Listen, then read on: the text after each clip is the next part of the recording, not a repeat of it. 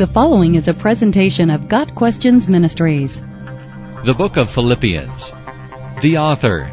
Chapter 1, verse 1 identifies the author of the Book of Philippians as the Apostle Paul, likely along with the help of Timothy.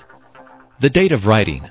The Book of Philippians was written in approximately AD 61. The purpose of writing.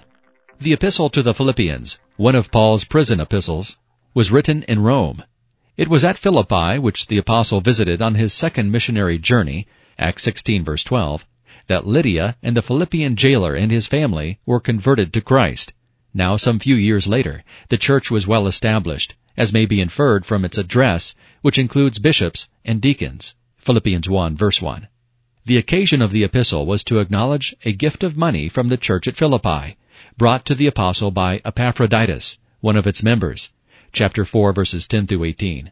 This is a tender letter to a group of Christians who were especially close to the heart of Paul.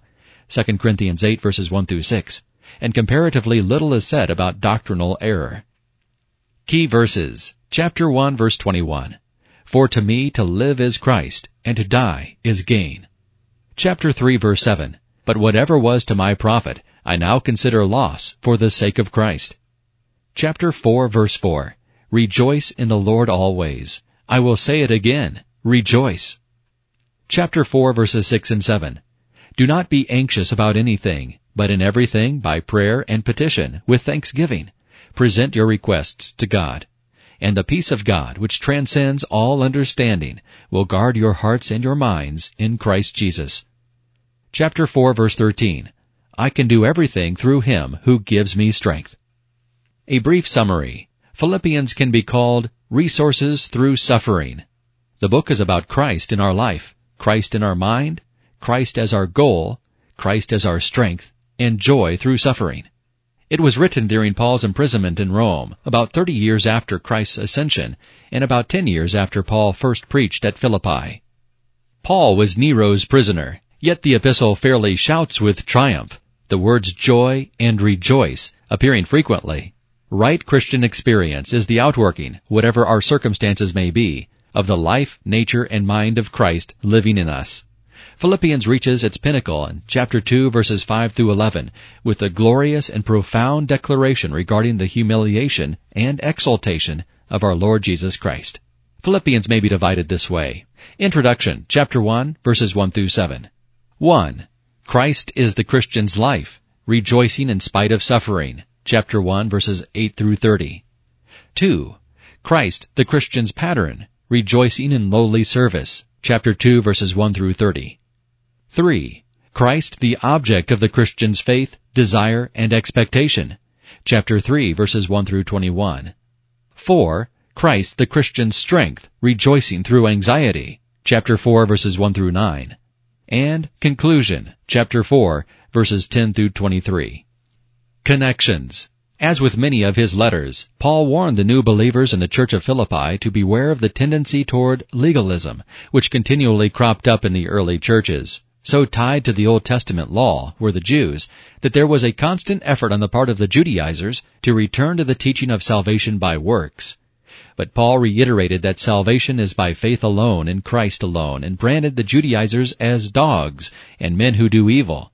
In particular, the legalists were insisting that the new believers in Christ should continue to be circumcised according to the requirements of the Old Covenant, Leviticus 12, verse 3. In this way, they attempted to please God by their own efforts and elevate themselves above the Gentile Christians who did not participate in the ritual. Paul explained that those who have been washed by the blood of the Lamb were no longer to perform the ritual that symbolized the need of a clean heart. Practical application. Philippians is Paul's happiest letter, and the happiness is infectious. Before we've read a dozen lines, we begin to feel the joy ourselves, the dance of words, and the exclamations of delight have a way of getting inside us. But happiness is not a word we can understand by looking it up in the dictionary. In fact, none of the qualities of the Christian life can be learned out of a book. Something more like apprenticeship is required. Being around someone who, out of years of devoted discipline, shows us by his or her entire life what it is. Moments of verbal instruction will certainly occur, but mostly an apprentice acquires skill by daily and intimate association with a master. picking up subtle but absolutely essential things, such as timing and rhythm and touch. When we read what Paul wrote to the believers in the city of Philippi, we find ourselves in the company of just such a master. Paul doesn't tell us that we can be happy or how to be happy. He simply and unmistakably is happy. None of his circumstances contribute to his joy. He wrote from a jail cell. His work was under attack by competitors. And after 20 years or so of hard traveling in the service of Jesus, he was tired and would have welcomed some relief. But circumstances are incidental compared to the life of Jesus that Paul experiences from the inside. For it is a life that not only happened at a certain point in history, but continues to happen, spilling out into the lives of those who receive him, and then continues to spill out all over the place. Christ is, among much else, the revelation that God cannot be contained or hoarded. It is this spilling out quality of Christ's life that accounts for the happiness of Christians. For joy is life in excess, the overflow of what cannot be contained within any one person. God Questions Ministry seeks to glorify the Lord Jesus Christ by providing biblical answers to today's questions. Online at GotQuestions.org.